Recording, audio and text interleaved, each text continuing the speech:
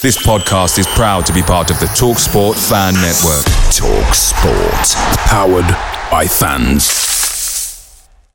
The TalkSport Fan Network is proudly supported by McDelivery, bringing you the food you know you love. McDelivery brings a top-tier lineup of food right to your door. No matter the result, unlike the Owls, you'll always be winning with McDelivery. So there's only one thing left to say, what's everybody having? Order now on the McDonald's app, and you can also get rewards points delivered too, so that ordering today means you'll get some tasty rewards later on. And between you and me, if you order just before kick-off, you can get it just in time for half-time, but I've not told you that. Only via the app at participating restaurants, 18 plus, rewards registration required. Points only on menu items, delivery free and terms apply. See mcdonalds.com. See you later. The TalkSport Fan Network is proudly teaming up with Free for Mental Health Awareness Week this year. As football fans, we often pride ourselves on knowing everything, from which substitution can turn the game around to the quickest route home to beat the crowds. However, when it comes to discussing feelings with our friends, we might not always feel as confident. That's why we're here to equip you with the right tools so you can reach out to those who can help. If your mates are struggling, let them know that the Samaritans are free to call on 116 123. That's 116 123. They are there to listen without judgment or pressure, 24/7, 365 days of the year. Let's all take a moment to talk more than football. The Wednesday week. We've seen off more competitors than Kevin Pressman in the 90s.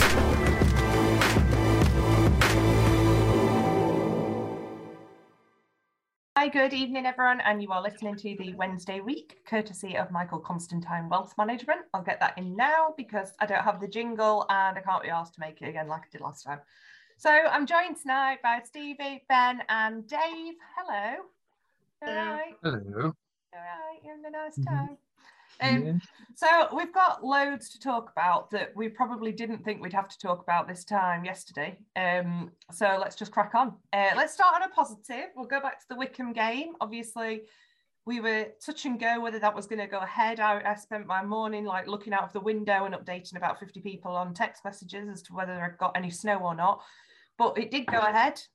Stevie, you were there because I could see you in your yellow hat. What did you think to it? Once we got there and we braved the weather because it was absolutely flipping freezing, I thought it was a good afternoon. I thought it was another one of those games where we played really well. I thought building on the Tuesday night game against MK Dons, we'd gone in there and it was one of those where it was another big game. I thought we acquitted ourselves really, really well. I thought we were the better side. I think the stats attest to that. We were statistically better than them in terms of possession, attempts that we had on goal. I thought we controlled the game largely. And if you go back maybe 2 months, you go 1-0 down against a team like Wycombe in this league, you start to think that it's going to be a long old afternoon, especially with, I think they scored in like the 15th minute or something like that. I might be wrong. Scored early-ish. You're thinking it's going to be a long 23rd afternoon. minute, yeah. Yeah. There was never a worry in my mind that we weren't going to be competitive on Saturday afternoon. I was impressed with the players that came in, and I'm sure we'll talk about them when we drill down into it a little bit more in a moment or two.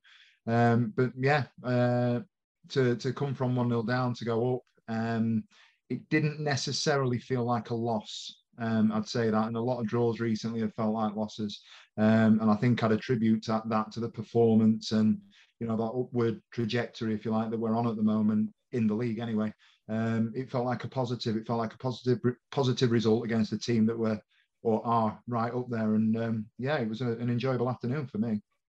Yeah, Ben, obviously there was the big kickoff in the North Stand halfway through the first half, which I think for me meant that I got a pint at half time because I went down when the scoreboard said 43 minutes and then me and my mate was stood there for about 10 minutes wondering why no one else was there.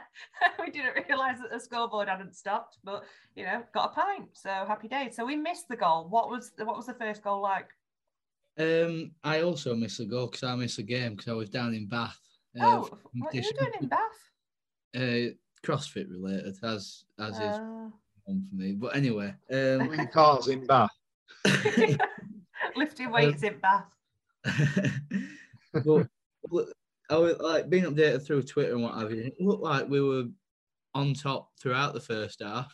It's like it seemed like the goal that they got was against the run of play, quite drastically based on the updates that I were getting. You mentioned it was against the run of play, Ben, and it was also deflected. Yes. You know, he took a wicked deflection that, you know, not saying that the keeper would have saved it, but he had no chance based on what happened. So. BT Sports open because I'm reading the match report of BT Sports and it says here that his shot took a wicked deflection off Callum Patterson. I think the author of that report is S. Spence, is it not? I have actually got the Man United Arsenal game on in the back. Oh, right. Okay. Well, literally, it's as if you work for the BBC. But yeah, so, Ben, like you said, obviously, you've watched the highlights back, so it's probably just as good as most of us have seen, me included, because I missed 10 minutes of it. Decent goal, decent touch by Bannon, decent play by Gregory, and then it's quite an easy finish for Shadipo. But just to go on to what you say about the bit of crowd trouble, which sounded like another medical emergency until people are saying it isn't. Someone just twatted someone for slagging Bannon off or something like that. Do you know what? I've come close on the cop. It doesn't actually surprise me that that's happened because on the cop where I sit, there's a lot of people that if Bannon even just looks to pull off one of his turns, people go, fucking hell, Bannon, get it forward, Bannon. Oh, how can you hear me? And it really, this season more than any, it's really started to wind me up. I think with Bannon, we don't know how lucky we are, do we? We don't know how lucky we are as a fan base. And I think we say that all the time. And then, I'm just as guilty as doing the fucking hell Bannon, but I'd never shout it, but he does frustrate me sometimes. But I guess that's part of football, isn't it? But yeah, it's interesting you say that about the medical emergency because obviously I sit on the north and at first we thought it was a fight, the way that everyone turned all at the same time and went off. And it wasn't until the medics ran over that then we thought, God, this is bad. And me and my friend who had the early pine, she's a nurse, I'm a qualified first aider. I was like, oh God, is this going to be like, is it near us? Is this going to be like, she's palliative care as well, so they'd have had no chance. She'd have just made them go quietly. But yeah, it was nice. It was nice to see that obviously someone wasn't badly hurt. But I mean, Dave, fans fighting and causing medics to run on the pitch and the game to be stopped, they've got to find them and ban them, haven't they? It's probably the best thing to do with anything like that is, I think, just try and forget it happened, because that's what we need to do. You're going to get idiots in football stadiums. I don't think the club's going to do anything about it, really. If I'm being absolutely brutally honest, I think they're just going to probably forget it ever happened and move on with it, which is sad but true. It's not the worst thing that's happened in a football stadium recently, but that's a sad indictment of football in general. Ben's alluded to the fact that there is fans' frustrations in the stadium. Some people are more vocal about that than others. And we've all felt probably like telling somebody to shut up in a football stadium. It's unsavoury. Hopefully it's just an isolated thing. It's good, I suppose, in the grand scheme of things. It's not a medical emergency because we hate seeing things like that at any football stadium. But ultimately, the best thing I think to do is just say it is what it is. It's two dafties getting involved in something that could have happened in Hillsborough, but it could have quite easily happened in Sheffield City Centre later on. So it is what it is, I think, unfortunately. So, all right then, Dave, we'll go back to my boy. Oh, he's back. He's back. And I said it on Twitter at the time. I think hats off to them both for being civil, Gregory and Windass together. It must be really difficult because, I've not played it easy with them. I've hurt both the feelings, and like me and Josh are quite happy together now. But obviously to see him on the score sheet, Dave, that's brilliant, isn't it? It is good because it's another dimension to the club. It's something that we've not had up to now. There's players that are bedding themselves in, that are starting to be seen positively by the fan base. The likes of Coburn, who's even like Gregory, he's showing his role within the team. He's coming into his own as this sort of senior leading figure in the front line. And I think to have somebody like Windass and see what he can do, even last season when we weren't playing great, to have that sort of dynamic, that running from a bit deeper, to be able to beat men in a central position and to get shots on target. It's something we've missed up to this point in the league. And that's probably made things a bit more difficult for Moore, that he's not had that option. So to get him back, to see him playing is great in the first instance, but for him to start finding goals as well, it's ideal. It's perfect for him. It's going to make him start believing in himself. He's going to want to make up for lost time and start to form partnerships up front, and also with other people in the team. I think he was a little fortunate. I think he hit the ball cleanly for his goal. It was quite a goal, wasn't it? If Rooney had scored that, it'd have been an advert on Match of the Day or on Sky Sports for weeks, wouldn't it? But he has admitted it wasn't intentional. For the MK Dons goal or for the Wickham goal? Oh, sorry, I'm thinking about the MK Dons goal. You can have that. That was Dennis Bergkamp all over. I'm quite happy with that. The Wickham goal, it was... The Wickham goal was, he hit it, he got it well. You know, he's got the ball out of his feet and he's hit it early, which is good. He's got it on target, which is good. It's gone about 4.5 inches from the left foot of the Wickham goalkeeper, who's then just kind of collapsed over it. But, you know, if you don't put them on, if they're on target, there's a chance they can go in. So, yeah, I'm pleased that he's there. I'm pleased that he's back. And I think it'll add a different dimension. I just hope that Moore eventually decides to pick a way he wants to play rather than the usual bingo at 5-2 on a Saturday where you've got no idea necessarily how he's going to set up. And it feels sometimes a little bit like it's change for change's sake. To be fair, Dave, sorry, Vic, I was just going to say on that last point, I'd have to say I slightly disagree to an extent. I think that what we've seen over the last 2-3 games, certainly since the Sunderland game, is a more of an identity. All right, there's still those maverick, I'm going to, at 5-2, just go like this and put a player in the team. But I do think he's settled now on that formation of the formula of the 3 at the back and the wing backs, and we've got those players that are going to play through the middle in the way that they're playing.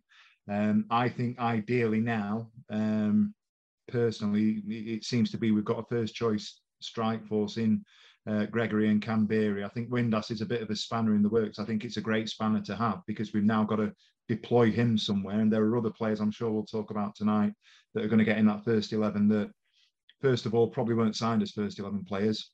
Canberra, I didn't think would have been signed as a player that we'd be thinking would be a first 11 player.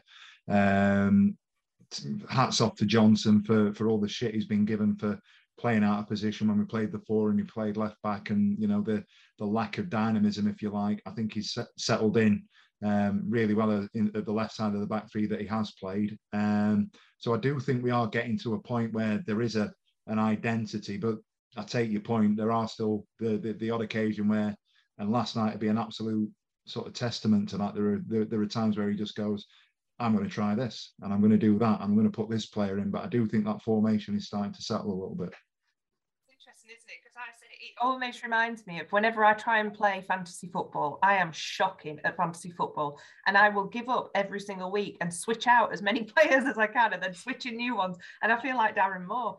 But obviously, Windass as well tweeted afterwards. Sheffield Wednesday tweeted that's 2 in 2 games, and he replied with, actually, it's just 1.25.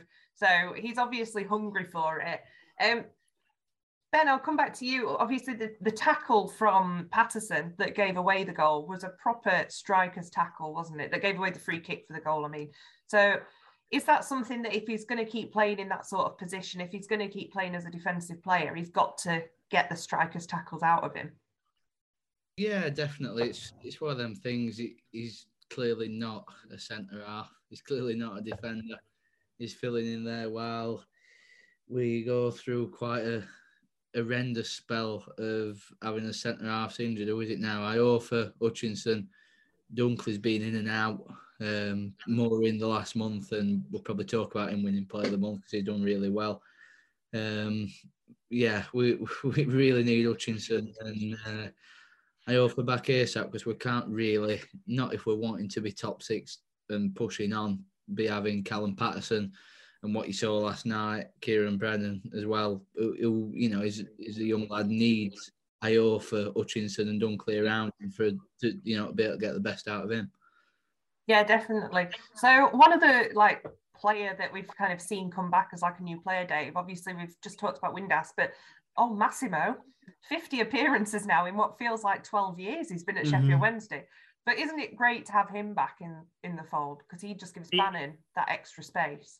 100%. It's. I know he's not the same player, and I'm ready for Stevie to kind of start his one-man fan club, or the lead of the fan club for the Kieran Lees. But similar to Lee, he's so apparent when he's not there, and he's so important when he is there. What he brings, the shape he gives to the team, not when, but like you say, Vic, when what it allows Bannon to do, it's a reassurance for the defence. He's a cracking player, a really good bit of business. It's a crying shame that he's only made 50 appearances in the time he's been with us.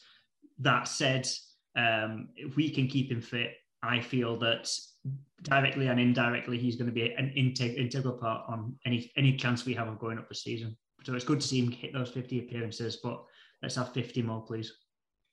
Absolutely. I don't think he'll get 50 more this season somehow, but yeah, 50 more would be great. Just on that, obviously we're talking about injuries, and we've looked at a few now, and I think it was Josh Windass when he was interviewed after the MK Dons game was asked about his injury. And Stevie, I'll put this to you. He said about Darren Moore's giving his injury a lot of respect, which I found was quite an interesting term. And I think, do you think that's why we're not seeing players back as quickly as we might have expected? So like your Iorfas and your Hutchinsons, maybe in the past, they might have been put on the bench and risked. Do you think that's part of what Moore's doing? He's waiting until they're 100%. I think possibly. I think I couldn't say for certain. You'd like to think that Darren Moore is a manager who's played under some big managers himself. He's played at the highest level in some big games. He's played a lot of Premiership football. With due respect to people that have been in and around our club, with one certain exception that we'll all want to forget last Christmas time-ish. There's been nobody that's been operating at that sort of level previously. And I just wonder whether or not, and this isn't something I've really thought about, I'd wonder whether or not the mentality of that kind of manager and that kind of former Premiership player is a little bit different to the scratching around at the bottom end of the Championship, your League One, your dogs of war type sort of lower league players and managers that have been in and around there. I'd wonder whether Darren Moore respects players' injuries because he's been through it himself and has been managed himself at a Premiership level, and he's looking to do that. Quite possibly, it's heartening to hear. It's really positive. I think that's really nice, that we've got players that we're really actively looking after. I don't have the answers to your question, Vic, if I'm honest with you, but I just wonder if that's something. I just wonder if that's something. We have expanded the team out with obviously the first team playing squad, but your sports scientists and your psychologists and all that. You've got to think that they are working in tandem with the physios, and there is more management and consideration now than ever before in football in general, that there has to be a rehabilitation physically but also psychologically to build the players up, so when they're going back on a park they are as close to being ready throughout their entire body and mind as they could be. I think for me as well, that gives me a bit more confidence about, like Massimo Luongo coming back, Che Dunkley coming back, is that they've obviously waited until the right time. But obviously as well, the psychologist with people like Hutchinson, who it will have been a major blow to him to be injured again this season. It will have been an absolute kick in the tits for him. So it's going to be great that we're doing this, and that effort, like you said, psychologically is being put there. Cool. I was Ben. just going to say. Oh, here we go again. Go on. Ben, you talk. No, go on. Go on. You've started. You might as well finish. I was just going to say, Miss, that I think we probably, everybody's got a friend who's got a friend, and there were some of the stories 2-3 years ago, the state that the club was in, behind the scenes, and stories of physios that weren't doing the jobs right, and people. You take it all with a pinch of salt, but there were people on the treatment bench that were paying for their own treatment and coming away from the club and, going down south and seeking specialists, or even leaving the country to try and get a second opinion. Forestieri went abroad, didn't he? Yeah. So, if we've made strides to sort of eradicate that sort of scenario, that situation, then whether that be more who's done it, whether it be the infrastructure of the club that's done it, whoever it is that's responsible for that, you need applauding for doing it, but B, thank God we're finally working and operating with a little bit of logic in that area. Absolutely. Ben, Che Dunkley, Che. My family's name is Dunkley, and my nan asked if we might be related to him, and we had to tell her probably not. How good has he been, Ben? He has just been outstanding, hasn't he? Old Che and Armani, Keanu Dunkley. Yeah, he has. I've been a big critic, as I think quite a lot of people have. And yeah, we've climbed down from it the last month. And I think a big part of that is that we've played to his strengths. We've not, I know me and Steve have talked about it quite a lot in the last few weeks. He's not had the ball at his feet quite as much as what he probably did the first couple of months of the season. And we've left him to edit and kick it, which is limited to that probably, but he's very good at that, especially at this level. He's probably the best at that. We've seen it in our box. We've seen it in opposition's box. You know, he's notching some goals as well. Like we've probably not seen since Reader Johnson. You know, similar. I would put him up there with Reader. Yeah. Similar sort of player. Not the best technically, but anything aerial, physical battles, which is probably 60-70% of what happens in this league. He's a top player for it, and he's shown that last month. Like you said, coming up with the goals as well, it's got to be breeding confidence in him, hasn't it? Because he does seem to be a confidence player. Yeah, and I think we saw the other side to that last season when things weren't going well. It wasn't going well for him, and probably the start of this season as well. But he's come through that, and yeah, I'd struggle to take him out now. When Hutchinson and Iofa come back, and with how well Brennan's been playing, I'd said it a few weeks back, I wouldn't really be able to take Brennan out. So, and then you've got Marvin Johnson, who's had and Callum Patterson. Probably forget put last Jaden Brown. Yeah, let's not go on him. But have you got any stats on him, Ben? Have you got any stats on old Dunkley? He heads it and kicks it. He heads it and kicks it. That's exactly. You don't need it's simple. His game's simple. I think the interesting thing with him is that, do you know how we've spoke before about previous defenders, how they've looked better when they're alongside another good defender, and using like Tom Lees before as an example, when he had Lubens versus when he had other people against him. Dunkley seems to have almost come to the fore when the pressure's been on him and the weight of the defence. He's been the senior defender. He's been the only established defender. But rather than that looking like he's kind of shirked that responsibility or been pressured that we might have maybe unfairly put on somebody like Tom Lees who might have crumbled in that situation, I think he's really grown in that situation where he's kind of elevated people like Marvin Johnson to be perhaps a better centre half than what he would be. And it's been good that it's been sort of reciprocal, that's brought the best out in Dunkley, and that's also brought out a consistency in Johnson as well. So for Dunkley to have had the pressure on him and for him to have reacted positively to that, I think says a lot about his character. Again, particularly given the fact he's been so criticised by fans, and I think most fans would have been critical of him, myself included. And I think most fans now would have reassessed their position and taken a bit of humble pie and said, yeah, he's done well. He's been an asset to the team. Yeah, and I mean, he's spoken out quite candidly on social media and stuff, hasn't he? He doesn't shy away from sort of criticism. And I know certainly from where I sit, halfway up the north, you can hear him shouting. He's definitely like a future leader. He really is loud, and he seems to, he's always the one that does the sort of the Barry Bannon, come on then, to the crowd. So, for me, absolutely brilliant. Well, Ben's got no stats, but a man who is good with numbers is Michael Constantine. He will manage your wealth very well, just as he sponsors this podcast. Second half of the podcast is, it's shit, to be honest, looking at my notes here. Let's talk about Hartlepool at home. Did anyone go? Steve, you went, didn't you? Did you have a nice time? Yeah, I went. Yeah, it wasn't a great night, to be fair. To be honest with you, Vic, I don't even know where to start with it. I think I put something on Twitter when I not calmed down, but had a bit of a rant last night about the fact that for all the positives that we've seen in the NK Dons game, the Sunderland game, the first half performance at Accrington, the resolute sort of digging in the second half in poor conditions, and then on Saturday, you're riding that crest of the wave. You're looking at the stats and you're thinking, right, it's Hartlepool, it's the Pizza Cup, it's it's something that we should be navigating through fairly easily.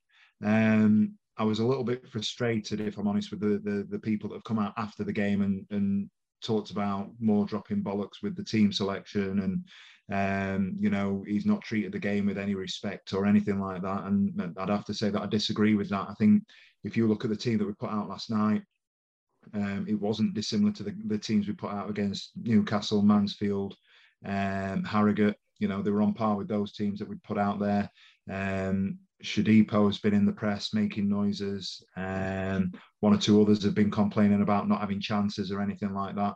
And last night was a chance, and I think Moore has come out and said we after the fact he's given people chances, and things weren't right last night, and people are going to have another wait. I don't put any blame on Moore last night, if I'm honest with you. I think the one slight error that he's made is not error, but the one thing I would question retrospectively, should he have put Agbonta Homer in rather than Jayden Brown? Has he gone for experience rather than two young lads at the back? I don't know. I'm not sure. But for my money, that 11, when I looked at it at 6 o'clock, was good enough to beat the side last night, and they've just not turned up. Shadipo annoyed me a bit, actually, what he said after the Wycombe game, because that's football. It's all well and good being frustrated and what have you. And fine, he's got every right to be frustrated, but for me, he's not shown anything to suggest that he should be in any starting 11. He's not shown anything to me that would give him the right to go and knock on Darren Moore's door and say, when's my chance coming? Because I didn't see him against Wycombe, and yes, he has scored, albeit something that if he misses that, it's the miss of the season.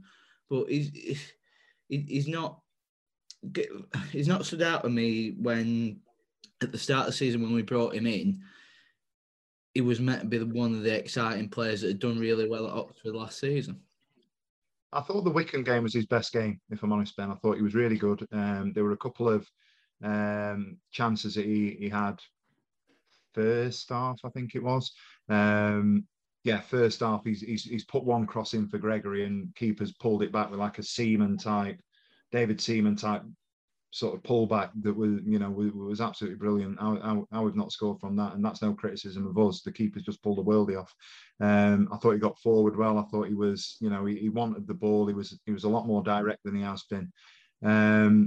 And that was the kind of game on Saturday where you go, right, all right, you've been given an opportunity and you've taken it. I just think the timing, and I agree with you, the timing of his comments was just bizarre, to be honest with you, because instead of saying, I'm not happy and I'm making noises here and there, he should have been saying, right, this was my chance, I've taken it, because it was his first start in God knows however long. I've taken a chance on Saturday. I'm going to show you that this is where I am, and I'm going to kick on from here, because you've got to look at Corbiano. He's done the same sort of thing, hasn't he? He sort of made noises about thinking he'd get more chances. He's got his chance and has seemed to have not looked back. I'm not saying every single performance he's done has been a world-beating performance, but basically, like you said, Stevie, he's got his chance, having been frustrated, and I can understand that. But then he's the one that's acting more like the senior professional, and he's only a young lad compared to I can't believe how old he was. When I Mm-hmm. look at his style of play and stuff like that, I would have put him at being quite a bit older than what he is. Mm-hmm. Mm-hmm. So I think for Shadipo to have been given an opportunity and then to seemingly, almost disregard it, to not use Wycombe as a platform to run the show.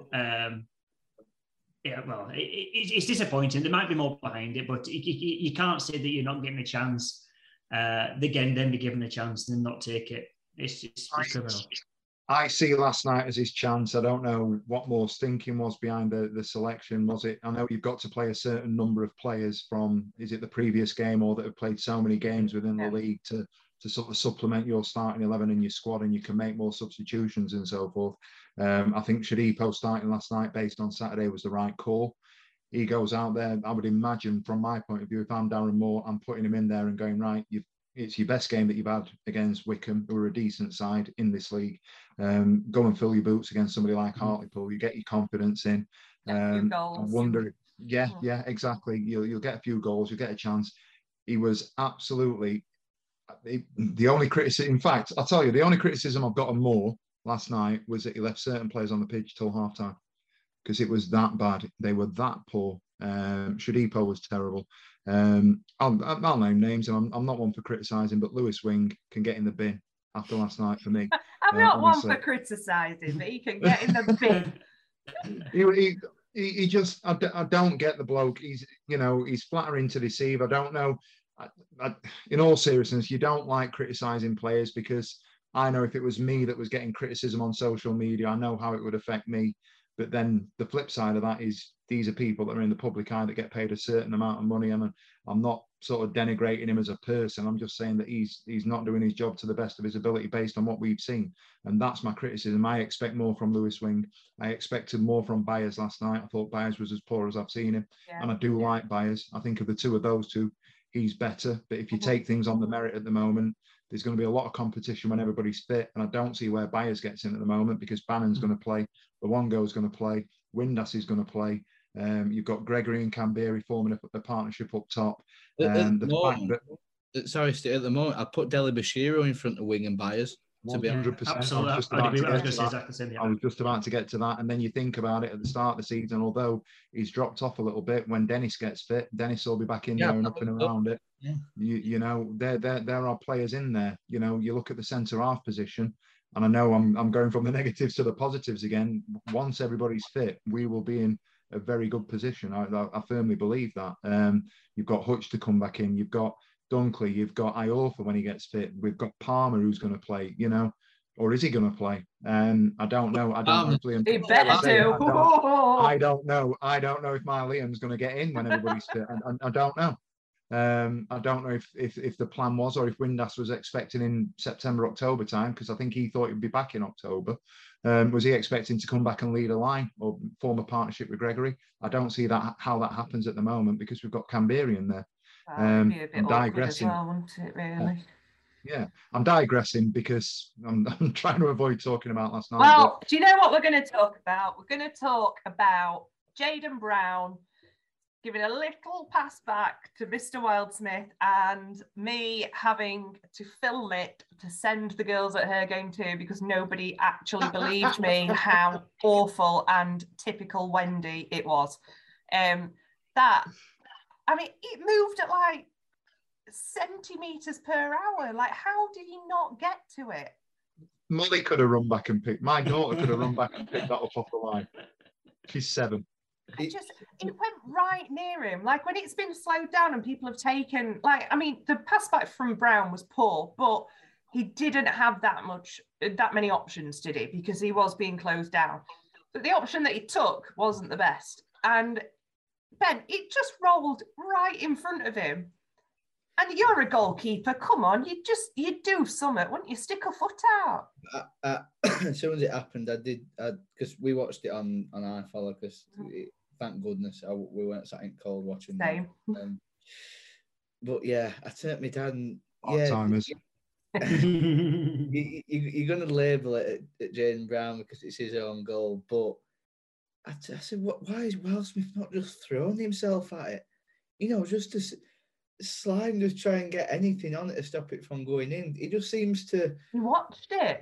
Yeah, he seems to think that he's going to get there easily and then thinks, oh, I'm not. But by the time he thinks, oh, I'm not, it's too late for him to throw himself at it and it's past him. It's the golden rule is, and Steve will probably know this as a defender, and I know it as a goalkeeper. Wildsmith's done right by stepping away from his goal because you don't want the ball really played back to you with the goal behind you. I've done it, and I've considered something similar about 3 seconds into a game where the ball bounced over my foot. So you move to the side of your goal if you want, if ball's got to be passed back to you. And that's where the blame does lay with Jayden Brown for me, that he should lay it back on Wildsmith's left foot. And in that case, if Wildsmith had missed it, it would have gone out for a corner. But I think Wildsmith's got to throw himself at it. Well, the thing that shocked me was when I looked, like, obviously I was watching it on iFollow and obviously watched the replay, and then I've videoed it, and it's just like the Laughing Policeman soundtrack needs to be over the top. But even if Wildsmith, even if he'd have tried to get to it, like, the fact that he didn't even, I'm trying to add word, but that their players were coming forward. If he hadn't have even jumped for it, one of their players would have tapped it in. So the fact that he just made no effort whatsoever. He had no awareness of their two strikers behind him. You know, and we know about keepers and awareness of strikers behind them at Hillsborough recently, because, you know, but I just can't get over how poor. I mean, the whole game was atrocious. I missed the last 20 minutes. I was quite grateful I had to go on a podcast, but it was just woeful, wasn't it? But, you know, we said about it. I said the other week when, you know, the first round, I said, I'm not that bothered. I don't particularly want to focus on silverware and whatever. But when you're 4 matches away from Wembley and you're on a good run, shit, isn't it, really? I think anybody can accept losing in any match. And I think if you lose a match and you've played well, or it's not gone for you, or you've played against a good team, or even if you've played against a poor team that have played well, then you can make your peace with it. But when you know that you've been so unbelievably, seemingly disinterested, you wouldn't say as far as they wanted to lose, but that's probably as close to a team that genuinely did not care that they lost. That's probably the closest I've seen a Wednesday team where, you know, it didn't even seem annoyed when they misplaced passes, which were plentiful as well. Nobody seemed to care about any poor performance. There seemed to be no attempt by anyone on the park particularly to try and correct things or to try and play things simpler because the complicator wasn't working. It was as poor a performance as you'll see from Wednesday this season, I hope. I think the only person that looked interested was Barry Bannon when he came on, really. Nobody else had even like broken a sweat, had they? In fact, it was interesting because on Twitter, as I was scrolling through sheer boredom, I saw a lot of people, not Wednesday fans, who were like sharing videos of the goal, who were actually claiming match fixing. That's how bad it looked. And, you know, when it gets that bad, you think, Jesus, you'd have to watch us every week, mate. You can't believe that we've conceded the Bailey Peacock foul goal at Ipswich and that last night within, 3 months? Mm-hmm. Yep. Like, what? You'll be shining up your boots, Ben. Oh, you get a game now, you definitely would. The thing is, I think we're even missing over the fact the other 2 goals weren't exactly fantastic either. It was dreadful defending, no communication between your defence and your back line, a big enough gap between the two that nobody wanted to fill. And it was Hartlepool when all said and done, a team that, as far as I understand, were non-league until fairly recently, last season or maybe the season before. Last year they came up, I think. So I've got Wildsmith at fault for the first goal as well. I think as a goalkeeper, Ben might disagree. You probably won't, but if a cross is coming in 2 yards out on a set piece, you're claiming it. He wasn't being blocked. He almost just sort of stood and flapped it like that. The ball has dropped 2 yards out, and they've just dropped it in at the back stick. Goalkeeper's got to do better there. And I tell you what, if Peacock Farrell was in goal for the own goal last night, if he's in goal for the first goal last night, he'd be getting absolutely derided. It doesn't matter what else is going on. He'd be getting absolutely hammered, especially after the others. It was just frustrating. The evening was frustrating. You can point at Wildsmith. I thought Brown, despite it being Wildsmith's fault, Brown was terrible. But look at the issue. The pass. If you want to really dissect it, the pass into Brown. He's had the ball from the goalkeeper. He's given the ball into Wing. Wing's not turned. He's given the ball straight back, or he's looked over his shoulder. He's given the ball straight back when there's 2 players around Brown. So Brown's had to go back to the goalkeeper. So can you point the finger at Wing? Possibly. But then to Wing's defence, if you look at our midfield at the moment, they're getting the ball and they're wanting to play through the lines and go forwards. Berahino and So, by the way, we've not mentioned him tonight. Yeah. I don't want to see him in a Wednesday shirt again ever again. Those 2 up top. This was another one. I'm going to take my chance. Berahino once within 5 years was, we were talking about £25 million for Tottenham. My God. And I've spoken about how much I want it to work for him this season, based on last night, based on previous performances in the last sort of month or so. He doesn't look interested. We're back to Francis Jeffers, aren't we? We're Francis Jeffers all over again. Listen, I Jordan sit behind Rhodes, him on the Francis Jeffers. Mm-hmm. I sit behind the dugout, and he gets warmed up, and he's there, he's doing his bit.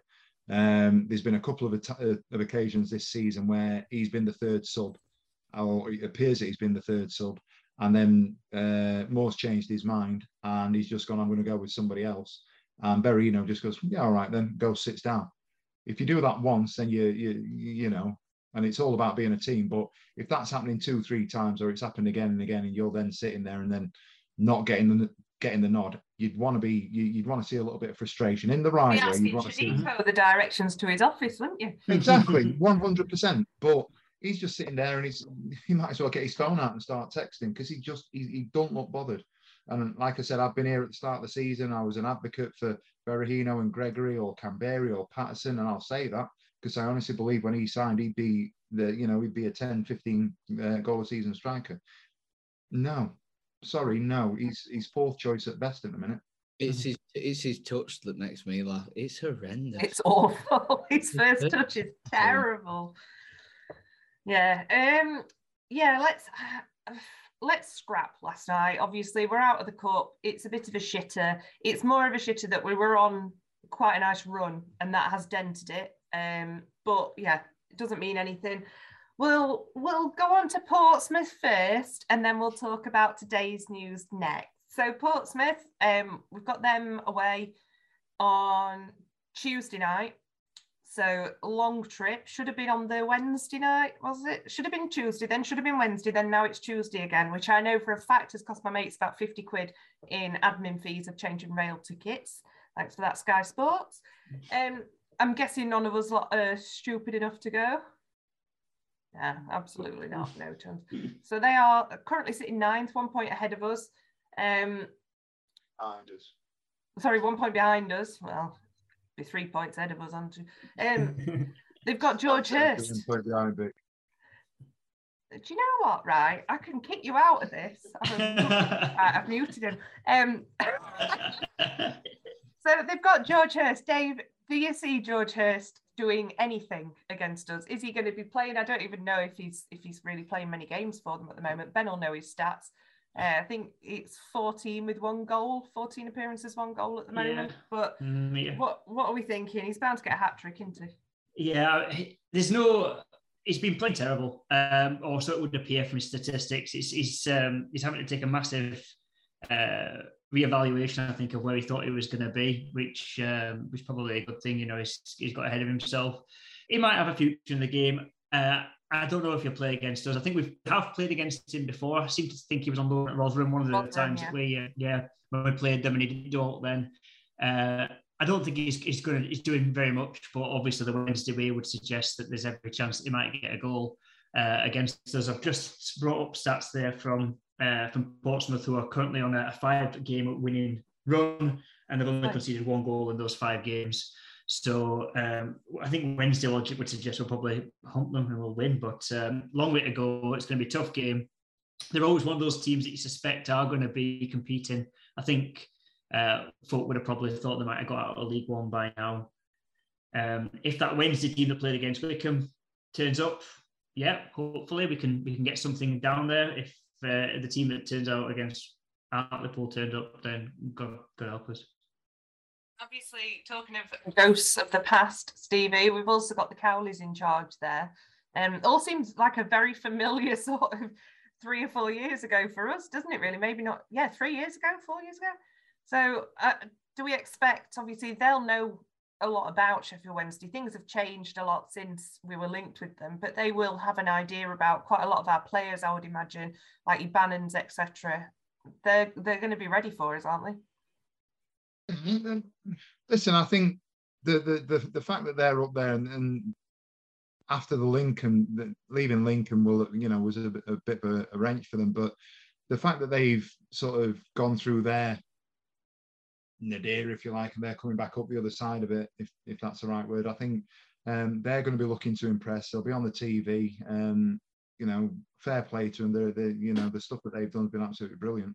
I'm not sure how much of a factor they're going to be next week.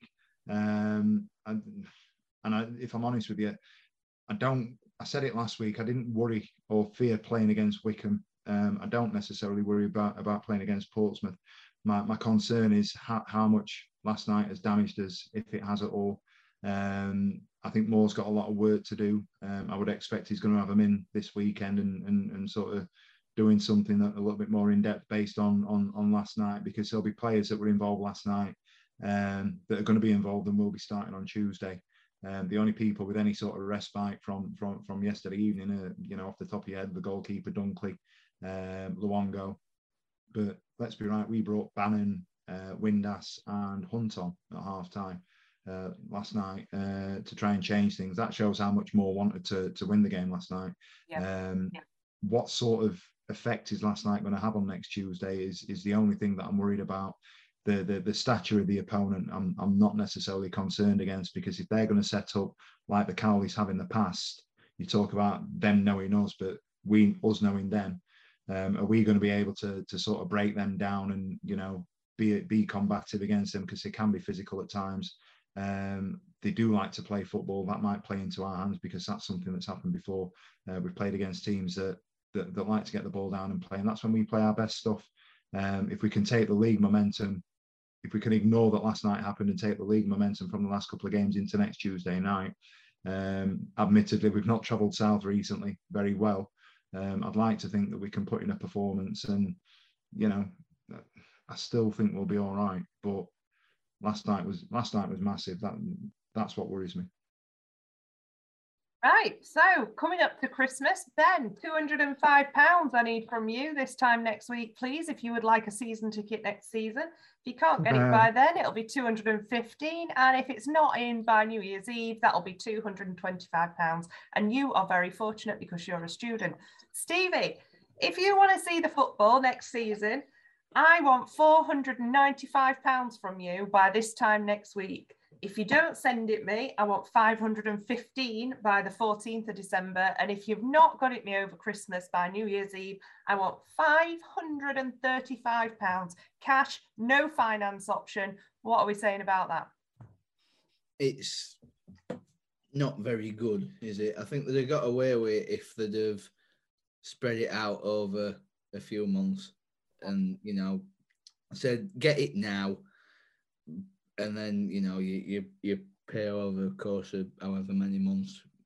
I think that's how it's been in the past, isn't it? Yeah, it used to be back in the day. It used to be March, April time was your early bird. I think the thing that's annoyed me more than anything is I spoke to my mum today and told her, because she sorts out all the season tickets and she won't pay for mine anymore, but that's not my problem. And she actually went to the club shop on Tuesday because she came to collect my season ticket. She'd forgotten hers and she wanted points and that. And she spent £200 in the club shop on Tuesday on Christmas presents. And now Mr. Chansiri, they're concessions as well, so that's £500. So now Mr. Chansiri also wants £945 off her by next Tuesday to see if she can have a season ticket. And that's a lot of money. And obviously, Stevie, you take the kids as well. If they were having a season ticket, for an average family, if you had an 18-year-old kid, although we do under 25s now, don't we? But if you had two 18-year-old kids and a mum and dad, you're looking at nearly £2,000 3 weeks before Christmas. It's just absolutely obscene, isn't it? It's not doable, is it? And no. For me, they're doing it for a reason. And it screams cash flow problem. Well, the points deduction we accepted was 3, as long as we paid all the players by the 31st of December, wasn't it? So it goes up to 6 then. I honestly, coming from a PR background, I think that they'll backtrack on this big time. But coming as a Sheffield Wednesday fan that's watched under Chansiri for the last 5-6 years, I don't think they will. So, Vic, can I just ask you a question based on what you've just said there?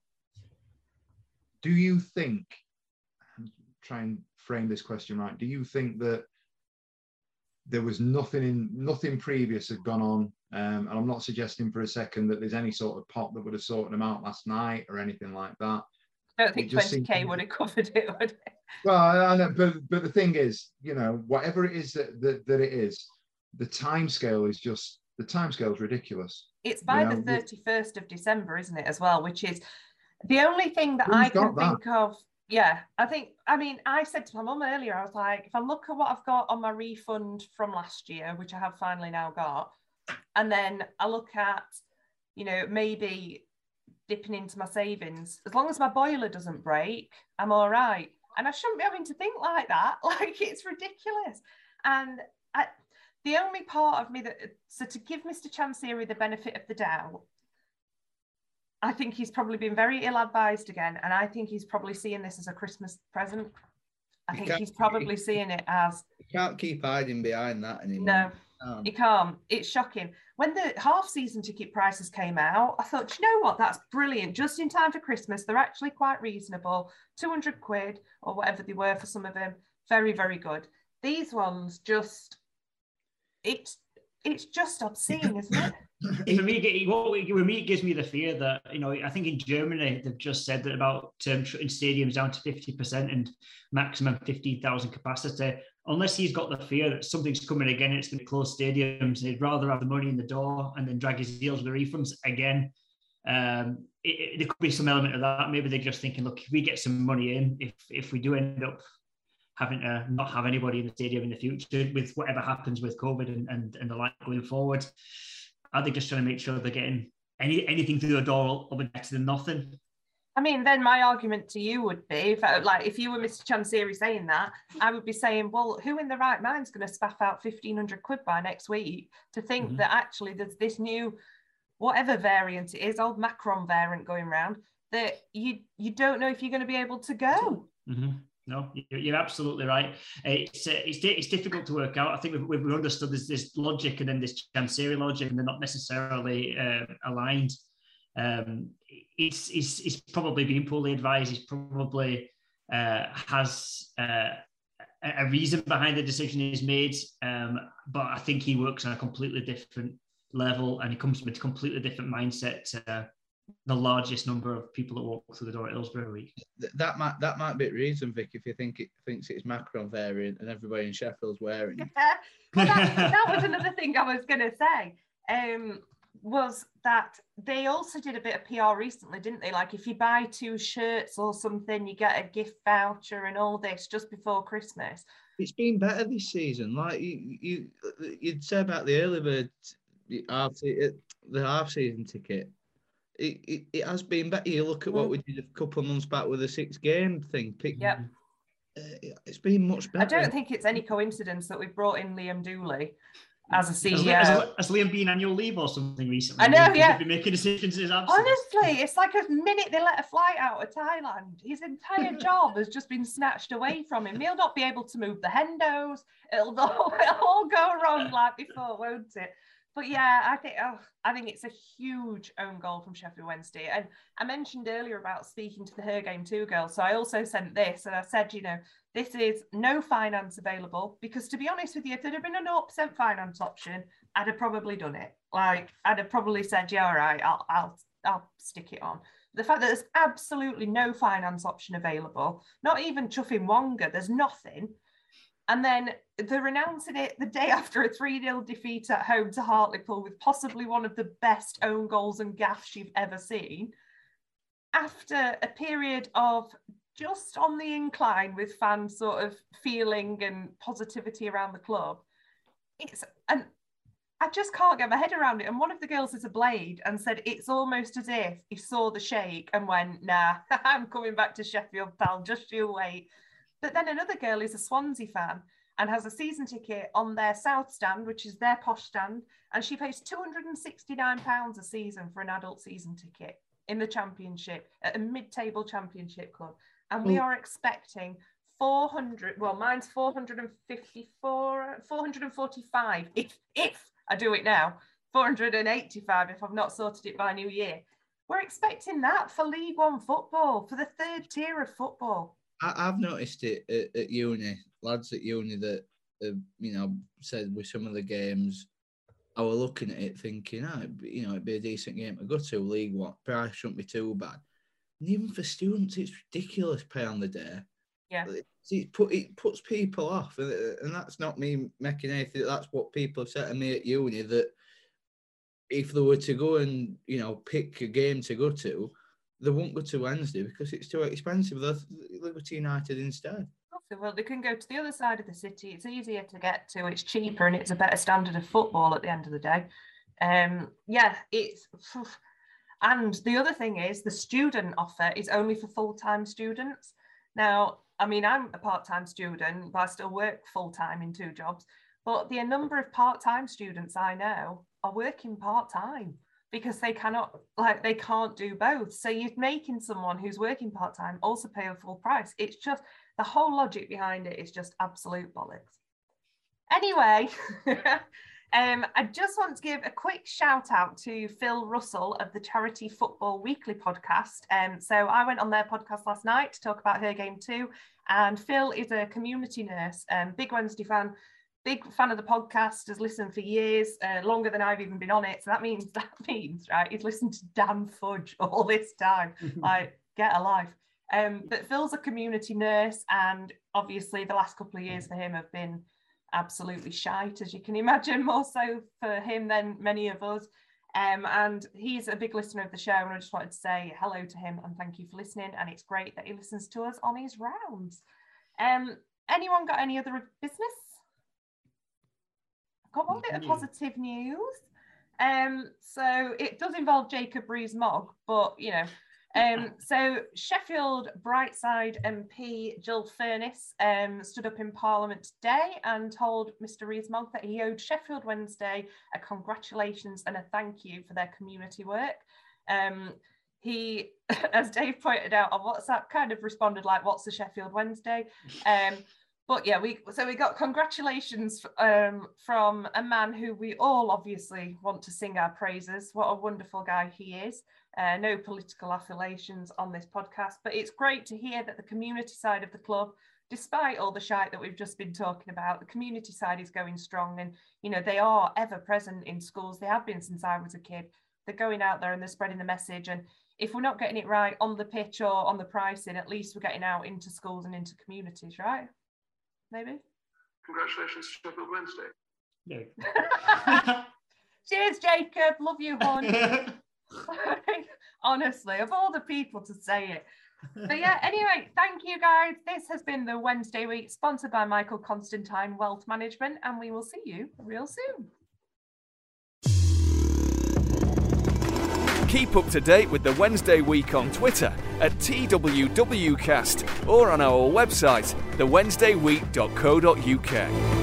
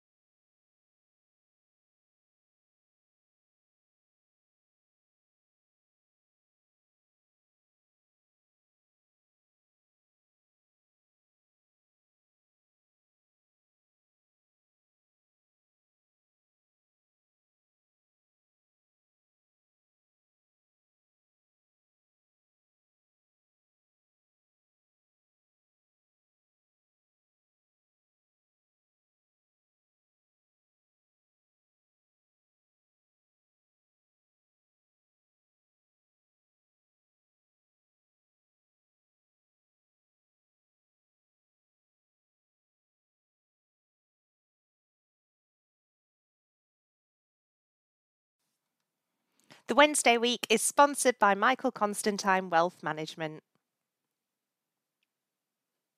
The TalkSport Fan Network is proudly teaming up with 3 for Mental Health Awareness Week this year. Beyond the pitch, beyond the results, we're here to connect fans, getting them to embrace the highs and lows of supporting your club, because we're not just fans, we're a team. With 2 in 3 football fans having struggled with their mental health, we understand that life off the pitch can present its own challenges. That's why we're committed to ensuring you have the tools to stay connected with your friends and fellow supporters. Take a moment to connect with your mates. A simple text or an open conversation can make a world of difference. And if they don't respond right away, don't hesitate to follow up. Let's all take a moment to talk more than football. It's the 90th minute. You've got all your mates round. You've got your McNugget share boxes coming down the left wing ready to go. Your mate's already been booked for double dipping and you steal the last nugget, snatching all 3 points back of the net. Le Bosch. Order McDelivery now on the McDonald's app. You in? At participating restaurants, 18 plus, serving times, delivery fee and terms apply. See mcdonalds.com for more information. See you later. This podcast is proud to be part of the TalkSport Fan Network. TalkSport. Powered by fans.